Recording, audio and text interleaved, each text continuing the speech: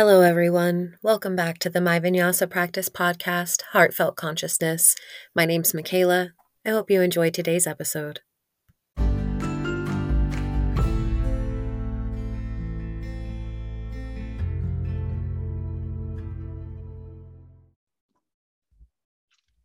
Hello, everyone. Welcome back to the My Vinyasa Practice podcast, Heartfelt Consciousness. My name is Michaela, and today we have a very, very special guest with us. Nashala Joy Devi is here with us today. Nashala, how are you? I'm very well, thank you. Thank you so much for having me here. I'm so excited. I feel like this is great timing, especially with the new release of your updated book. Here it is. Yes, The Secret Power of Yoga. Don't worry, listeners, I will be linking to it in the description, so you'll be able to find it down there. Let's start first things first. Would you like to introduce yourself a little bit and tell us a little bit about you? A little bit about me. Well, I don't know what to say a little bit about me, but I've been on the yogic path for many, many years. And I spent 20 some years as a monk, a monastic member of a community, a yoga community. And I've also been involved with medicine, first as a physician's assistant, and then working with yoga, proving that it can reverse heart disease and can help alleviate some of the symptoms of cancer and its treatment. The last so many years, I led teachers' trainings and for many, many years, both beginners, advanced, and then cardiac training for people to work with cardiac and cancer patients. And then most recently, I've turned my interest more back to the bringing the feminine back into the wisdom teachings of yoga, which I feel are very, very important. And that's why I wrote the first version of The Secret Power of Yoga in 2008. And I only included the first two padas, the first two books or sections, because that is the most, the essence of yoga teachings and practice. But then I realized that it might be time now for the yoga student who was new to the sutras in 2008 to really delve into it. And so I added the third and fourth pada and made a whole new edition, plus added a little bit to the other part too. So that's where I'm at. And I believe that yoga should serve everyone, no matter what their identification is. My slant is mostly toward the feminine because I'm a woman. And I've seen the prejudices so rampant in the scriptures and in the yoga community itself that I feel that that's my way. And anyone who would like to be a part of that is welcome, no matter what your identification is. That's beautiful. That's a little bit. It's a little bit about me. I think that's a very beautiful summation, if you can, in such a short amount of time. Thank you.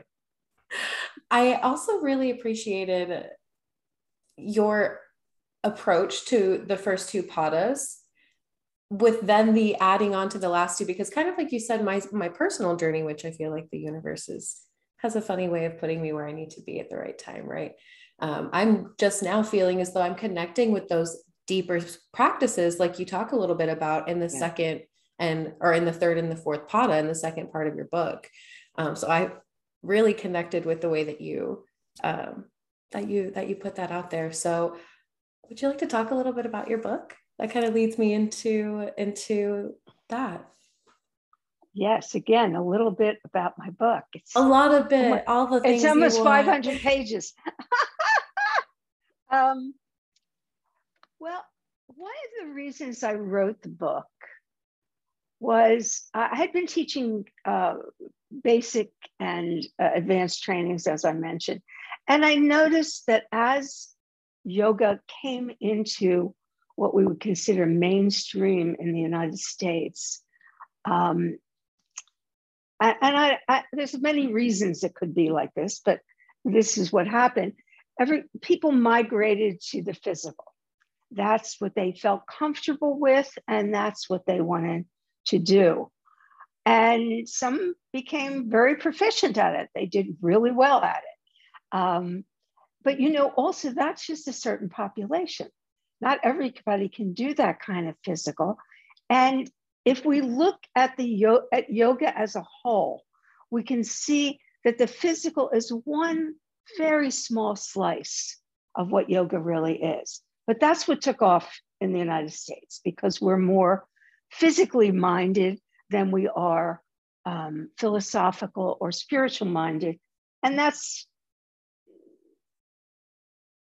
a generalization, but probably an accurate one. So what I felt is that it was time for yoga students, and especially yoga teachers, to delve into the wisdom, which is so profound in yoga. It's such a profound wisdom. And when I started talking to people about it at conferences or my courses or whatever, and I said, why don't you study the Yoga Sutras? What is it?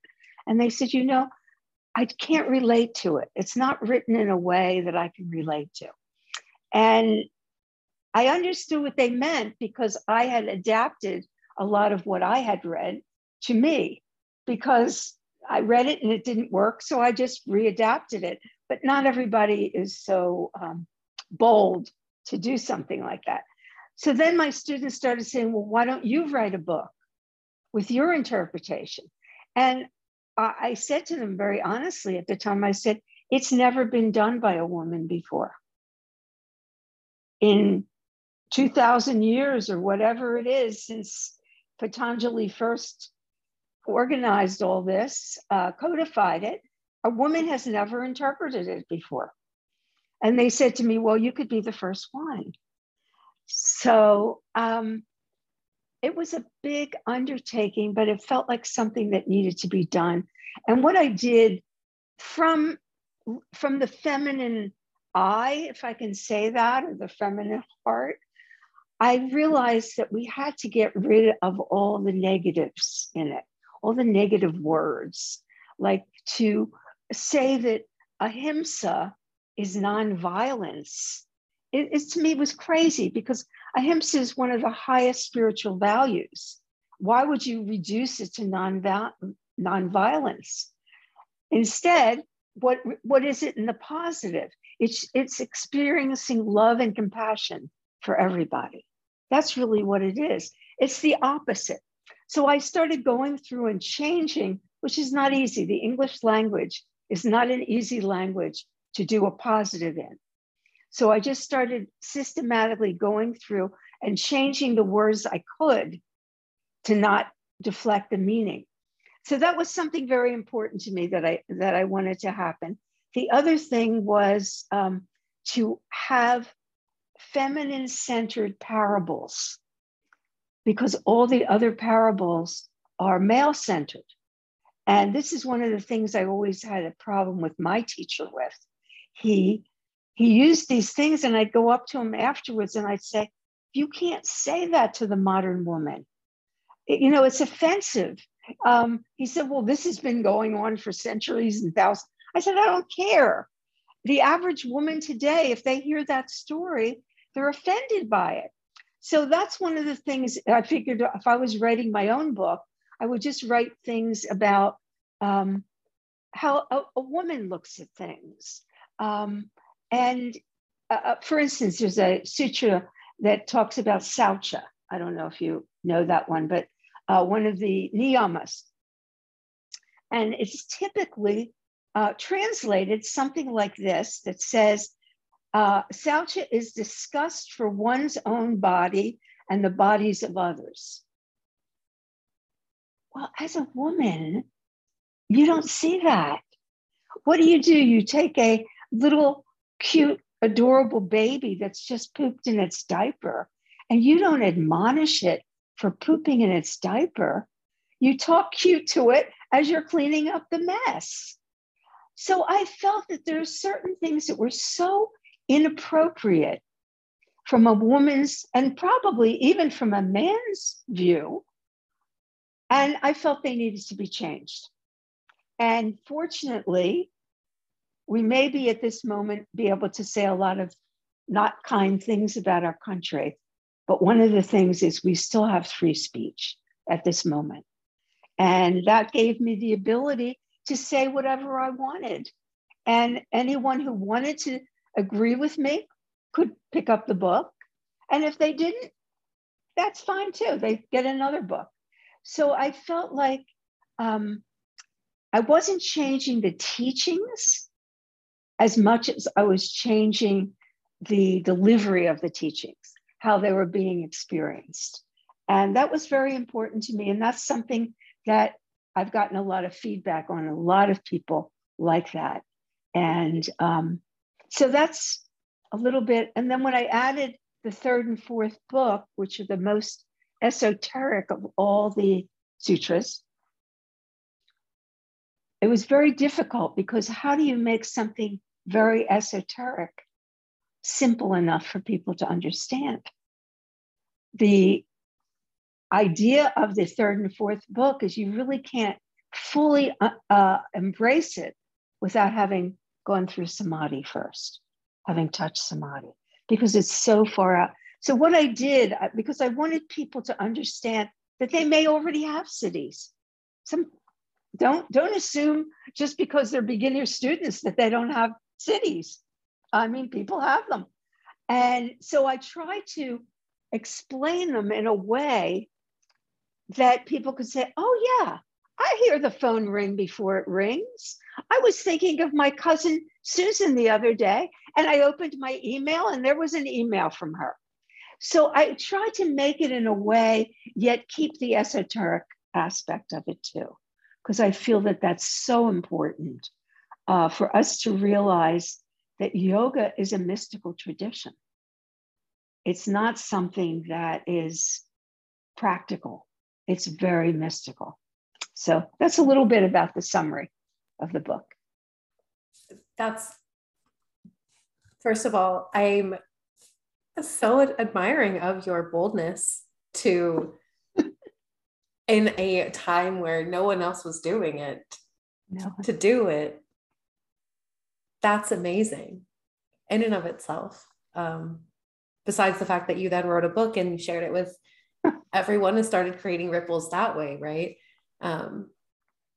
Not without criticism, believe me. I can imagine, especially as you said, being in the country that we're in. Yes. And where the philosophy that we are studying comes from. Yes. Makes sense. So thank you. You're welcome. We needed that perspective. It's for you. I did it for you. Yeah, I did. For you and the other future generations. The future is female. Amen, is what I say. A woman. A woman. A woman. A woman. Because it's been too long that we've been kept down. Way too long. And why have we been kept down? Because we're so powerful. That's why they put us down. If we weren't powerful, they wouldn't pay any attention to us. I love that. We have a power, whether we use it or not. We can use it for many things, but we have the power to create another human being. That's amazing. And if we don't use it for creating another human being, you use it for creating books, you create it for beautiful art, for a business, for whatever you do. But we have so much power in us that they want to put us down. Can't let them. No. Can't let them. No. And I really appreciated what you said specifically about ahimsa, because that's one of the ideas that's been really sitting with me lately, and the idea of it being unconditional love versus just nonviolence. Because just going from that changing that term makes it feel so different. Yeah, yeah. Can you give me other examples of ways that you change the language to be more positive? Yeah. So let's look for a moment. Let me see if I can get to it. There's a very beautiful description of wisdom that is called as Vairagya. Vairagya. And it's coupled with Abhasya. So Abhasya and Vairagya. And Vairagya, for most translations that I've read, is usually defined as non-attachment or detachment or something in that way. And what that does, at least in my experience, we don't need more detachment. What we need is more understanding. So to take a very high quality and really celestial idea like Vairagya and to reduce it to not being attached to something bothered me, because I felt that some people were taking it to the extent and said, that's not my problem. That's somebody else's problem. I don't have to worry about that. And if we all keep doing that, look at this, well, we can see the state of the world now. Instead, if we really look at what does Vairagya mean? What does it really mean, the word? And we find that what it means is colorless. It doesn't mean non-attachment, it means colorless. So what does that look like? Okay, so here's a glass of water, right?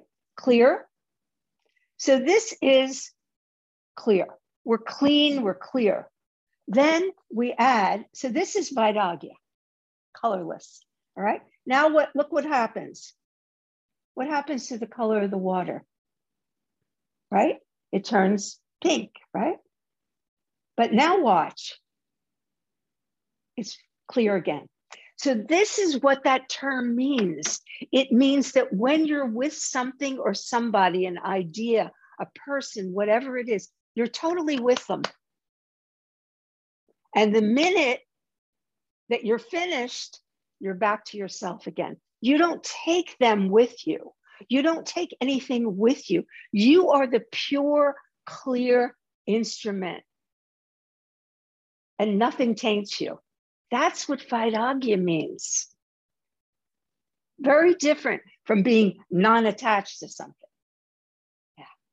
Because to me, what that says, being non-attached is a form of fear. I can't be attached. Oh no, that's going to disturb my peace. This is a form of power. I am clear and pure. Even if you put me and I look like I have a color, I'm really not. Do you understand? And that's what that's what I try to do in the book. To me, this is all about empowerment of the individual. It's not about supplication to a higher power, etc. It's about who are we in our spirit and in the earthly existence? And can we walk through the world with a presence and a grace to help others without getting caught in color, in Vairagya? Ragya. This is Ragya, this is Vairagya. Make sense? Yes, absolutely. And I can see, I'm so sorry. No. We're all doing that these days. I don't know where that came from. Excuse me. Oh, believe me. Yeah. I could see very clearly though how harsh that kind of masculine touch is. Yep. Versus when you take it, and that feels so much nicer. And like you said, so much more like mystical rather than, I don't know. Tyrannical? Yes, exactly. Thank you. Yes. Just watching your face realize that says everything. One is expansive and one is contractive. What do you want? How do you want to live your life? Do you want to live it expansive or contractive? It's up to you. And then that's what I love about this, about the sutras. It is up to you. Nobody's going to tell you what to do.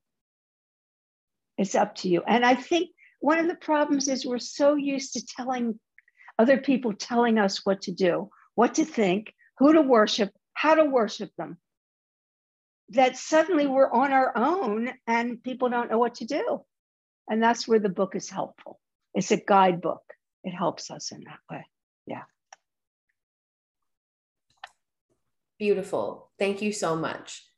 Well, that kind of leads me into my next question. Okay.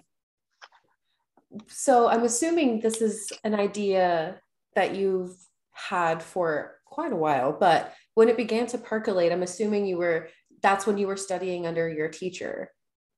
Yes. When you say it, you mean the book?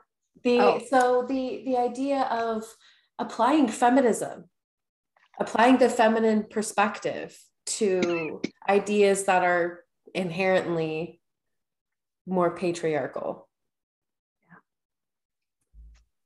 It started when I was a little girl. I saw the wrong right away. I can't pinpoint the time for you, but I just know that you don't have to look very far in our world to see the patriarchal slant. It's everywhere. It's everywhere. You pick up a newspaper, everything is he. You pick up a book, he. Where are we? All the major religions, it's about he. So this got to me at an early age, but I had no power at an early age to do anything about it.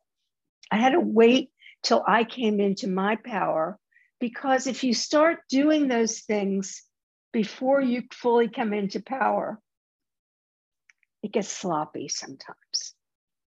And your vision is not clear and you can't just go through with it. So I waited and I worked in medicine. I worked in women's health mostly. That's where my heart was.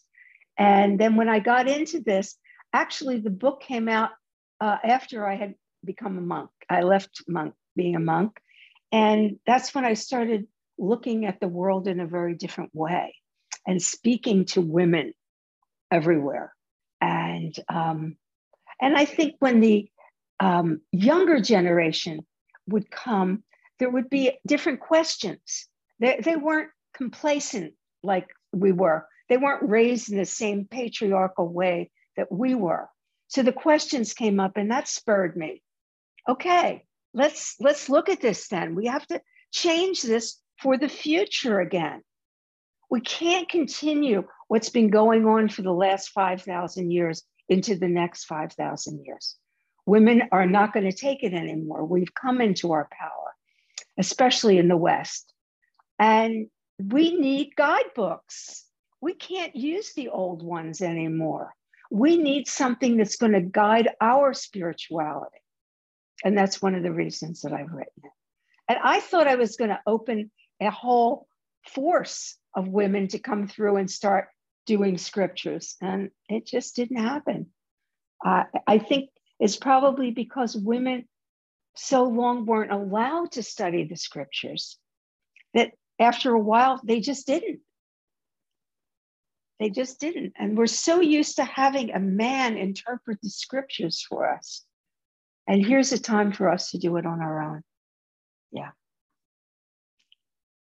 So what was it like then living in the ashram as a woman? Well,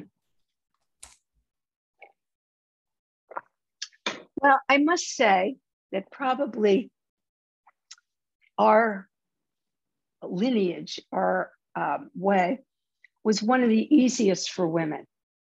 Most of the other sects are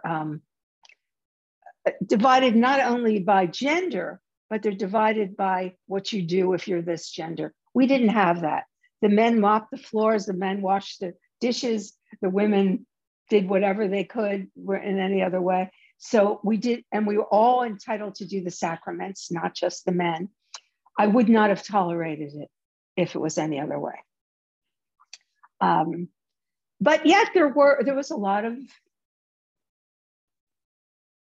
sexism, if you would call it, that went on. And being who I am, I spoke out about it because that's who I am. It's not just for me. When I see injustice, I have to say something about it.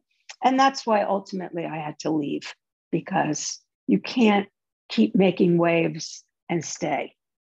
There has to be a point where you just say, okay, there's more that I don't agree with than I agree with. When I came in, there was more I agreed with than I didn't. Now it's switched. I have to go. Yeah. But it's a challenge to live under anyone else's vision, because that's their vision. That's the way they got there. And it's very difficult for you to change your life and become like that. And then for a period of time, I'm going to say this, I think it's essential to spiritual growth and development. It's like anything else. You wouldn't just sit down at a piano and play the piano. You have a piano teacher. And when that teacher has taught you everything they know, you get another teacher who's even more skilled. And I think the spiritual life is like that too. Yeah. I really can see some of what Michelle has learned and what you're saying. And I really appreciate it. And it's why I feel so drawn to, I feel like Michelle and how she approaches everything, because at the end of the day, as you keep saying, it's about what works for you. I can give you my understanding and I can give you what I found. Right. But from there, it's up to you. And in order for you to make that judgment, what has to happen?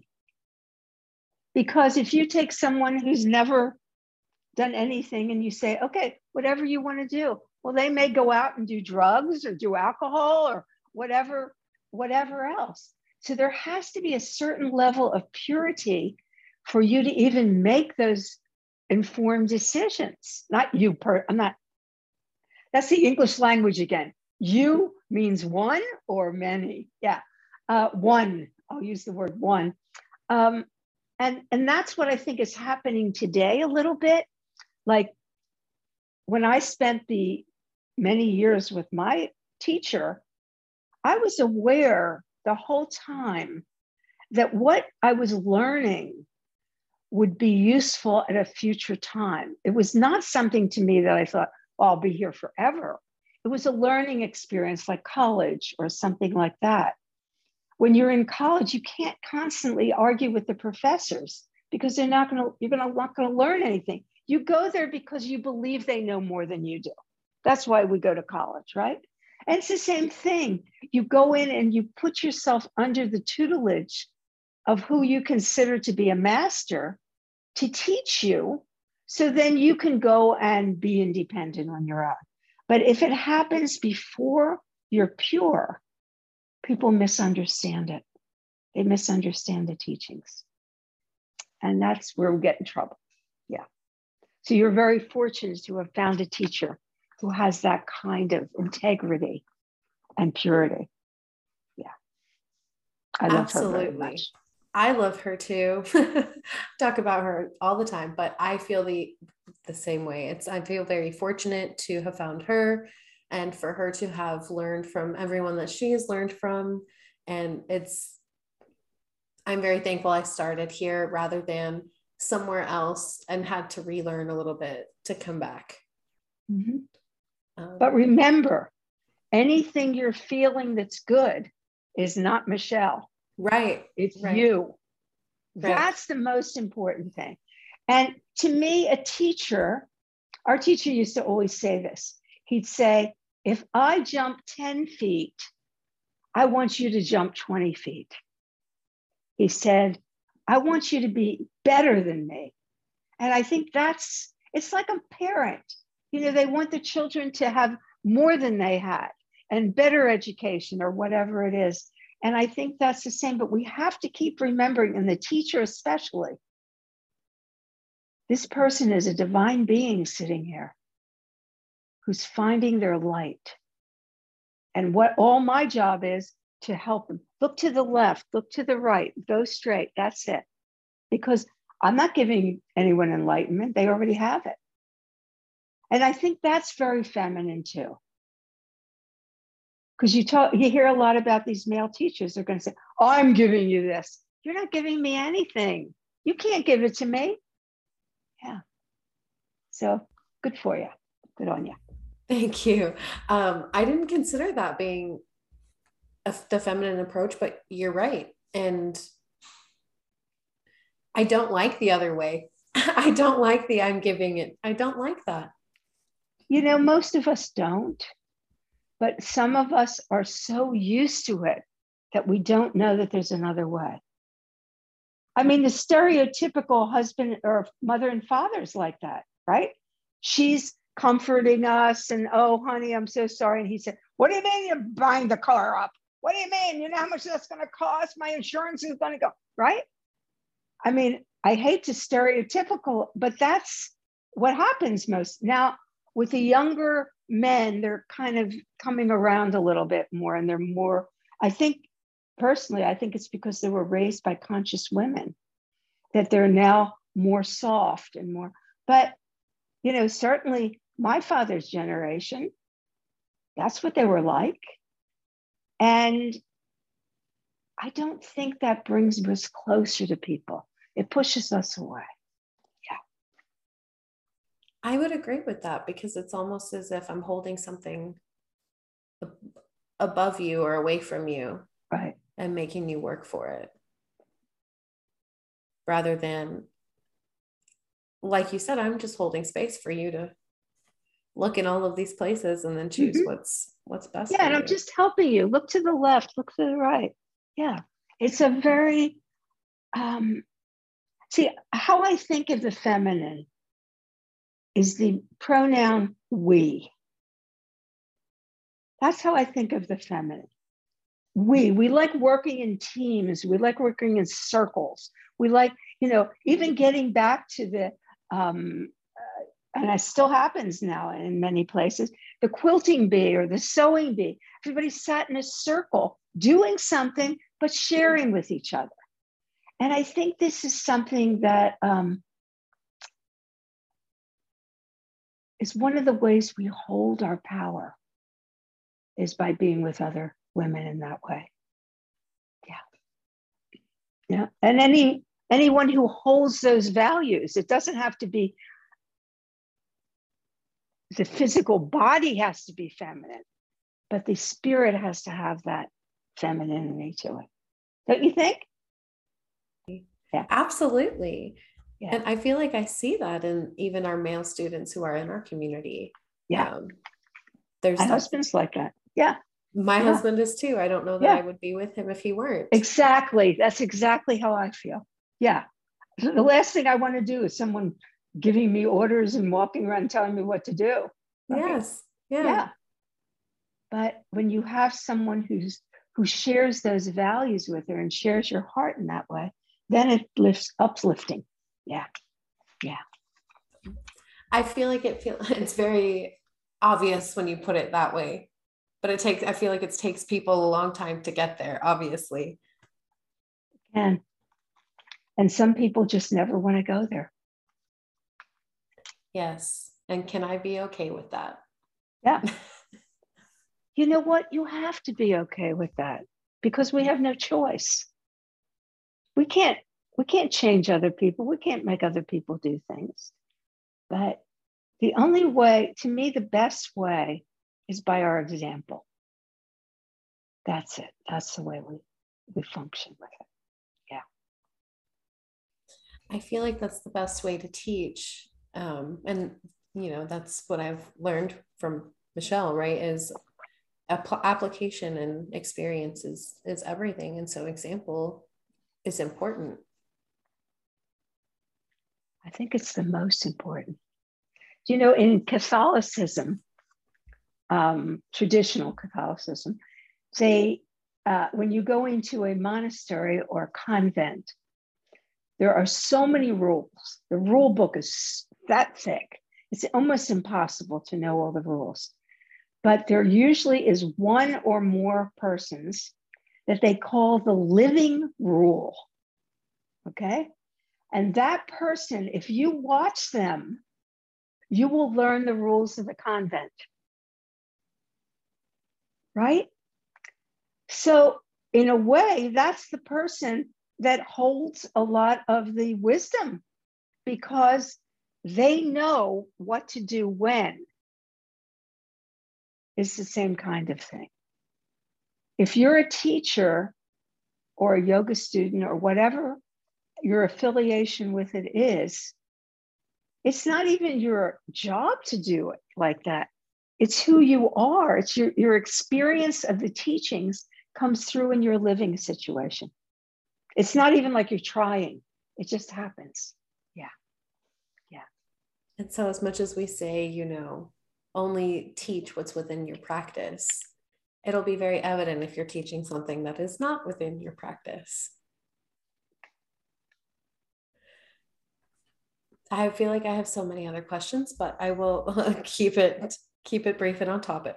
I have more questions about ways in which you feel that we can bring the feminine back into spirituality and in scripture, rather than or other than just, listening to each other and reading and learning from each other.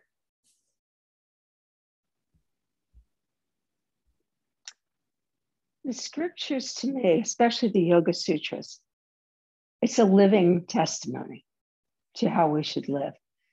And I think what we need to do on many different levels, one is be the example. As Mahatma Gandhi said, be the light you want to see in the world. And that's part of it. Also, I think that those of us that teach, no matter what we're teaching, whether we're teaching strict asanas, it doesn't matter. Always add a little bit of the Yoga Sutras. Even at the end of the class, if you just say one sutra, that's it.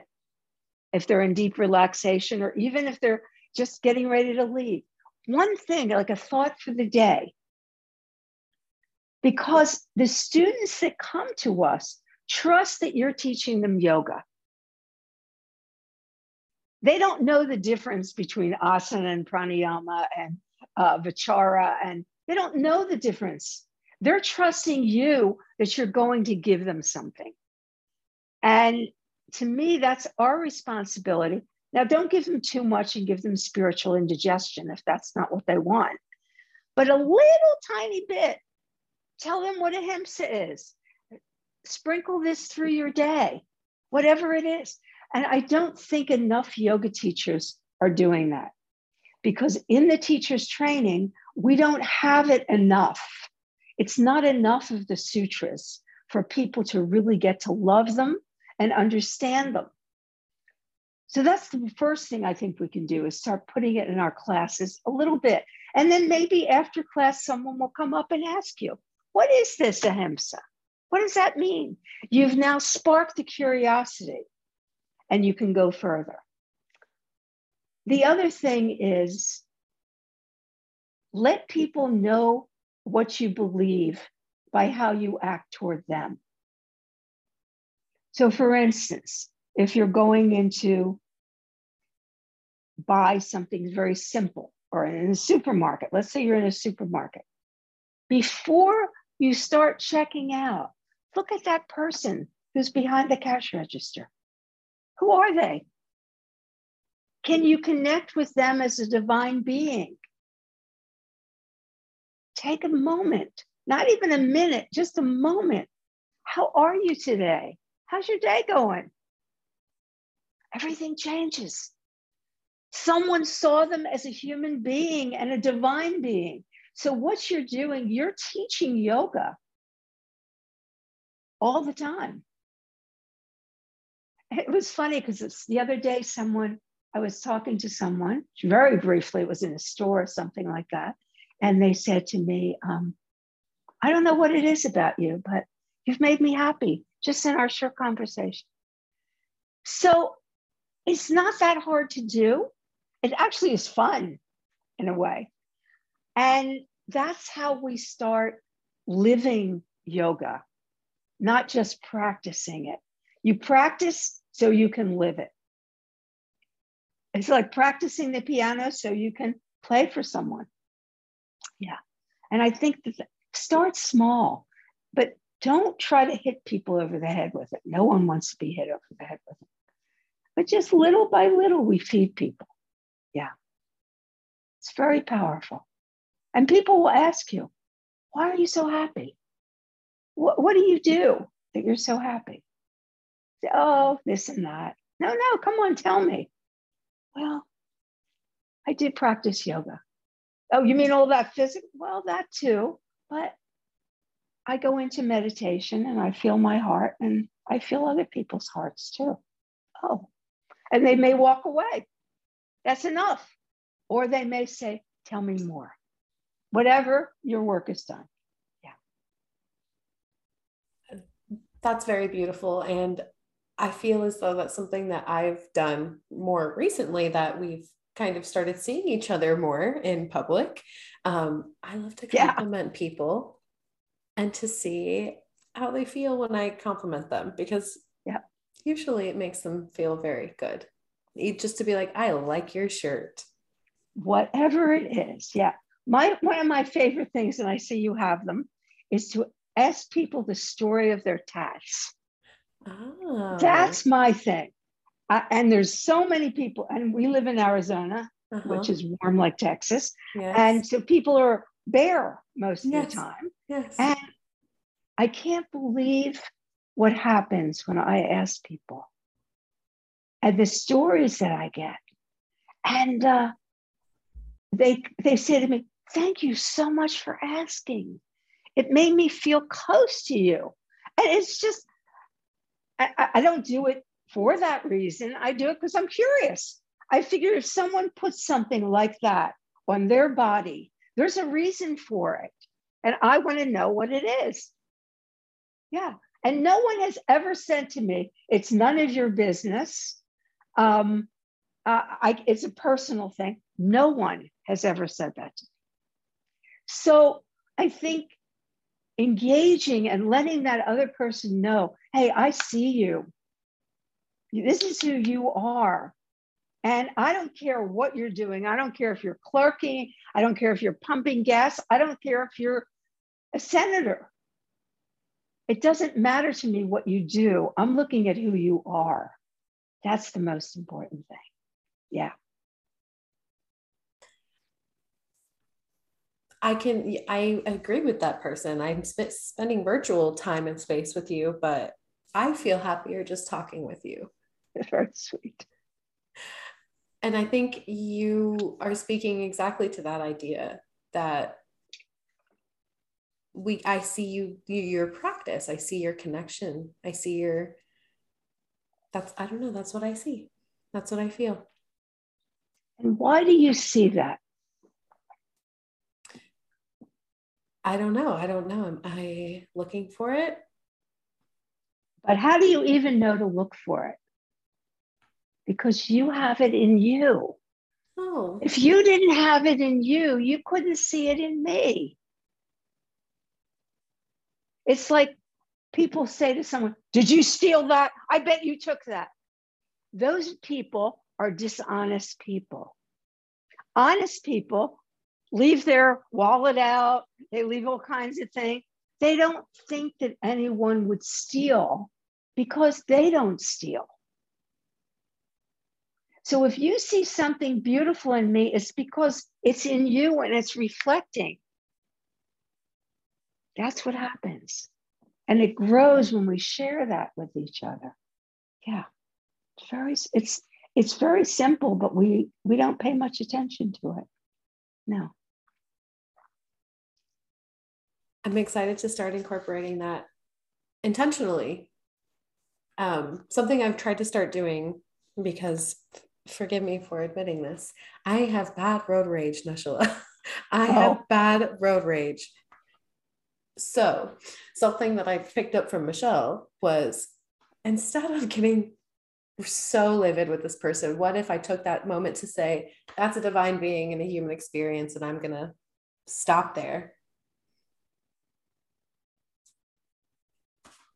It's life changing. It's mood shifting to not allow that misunderstanding any further past that recognition of, okay, this is happening, but that's a divine being in a human experience. Because if you road rage, who does it hurt? Yeah, the other person doesn't even know you're screaming at them, right? It's you. So actually, you're hurting yourself. When we realize that, we have to start laughing because I'm yelling at myself. My blood pressure is going up. All this is happening to me, not him or her, right? I have a friend that also he's working on it. And when someone did something, and he used to say things that I won't say today, instead he started saying, to a higher birth. Because in his mind, anyone who would do something like that was not so elevated. So he's wishing them to a higher birth next time, and they can go on. So whatever way we can trick our mind not to get angry, especially at something that we can't change. I mean, that's the craziness, but we all do it. How many people get angry at telemarketers? These poor people, they're trying to feed their family. And they know that if they get you right at dinner time, you're usually home, right? But they don't deserve to be yelled at. They're just trying to do their job. Just don't answer the phone, right? So, but we're almost, the privilege that we have been given to get angry at people. Who are you to get angry at me and say those things to me? I don't give you permission to say those things. You know, I'm walking away. I don't want to hear you say that. I had that happen actually just 2 days ago.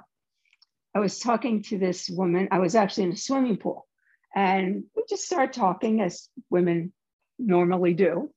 And at a certain point, it got political. I won't go into it, but you can imagine. And she looked at me and she said to me, "This is what you should think. You should think like this." And I stood back and I looked at her. I said, "Now you're telling me what I should think?" I said, "Nobody tells me what to think.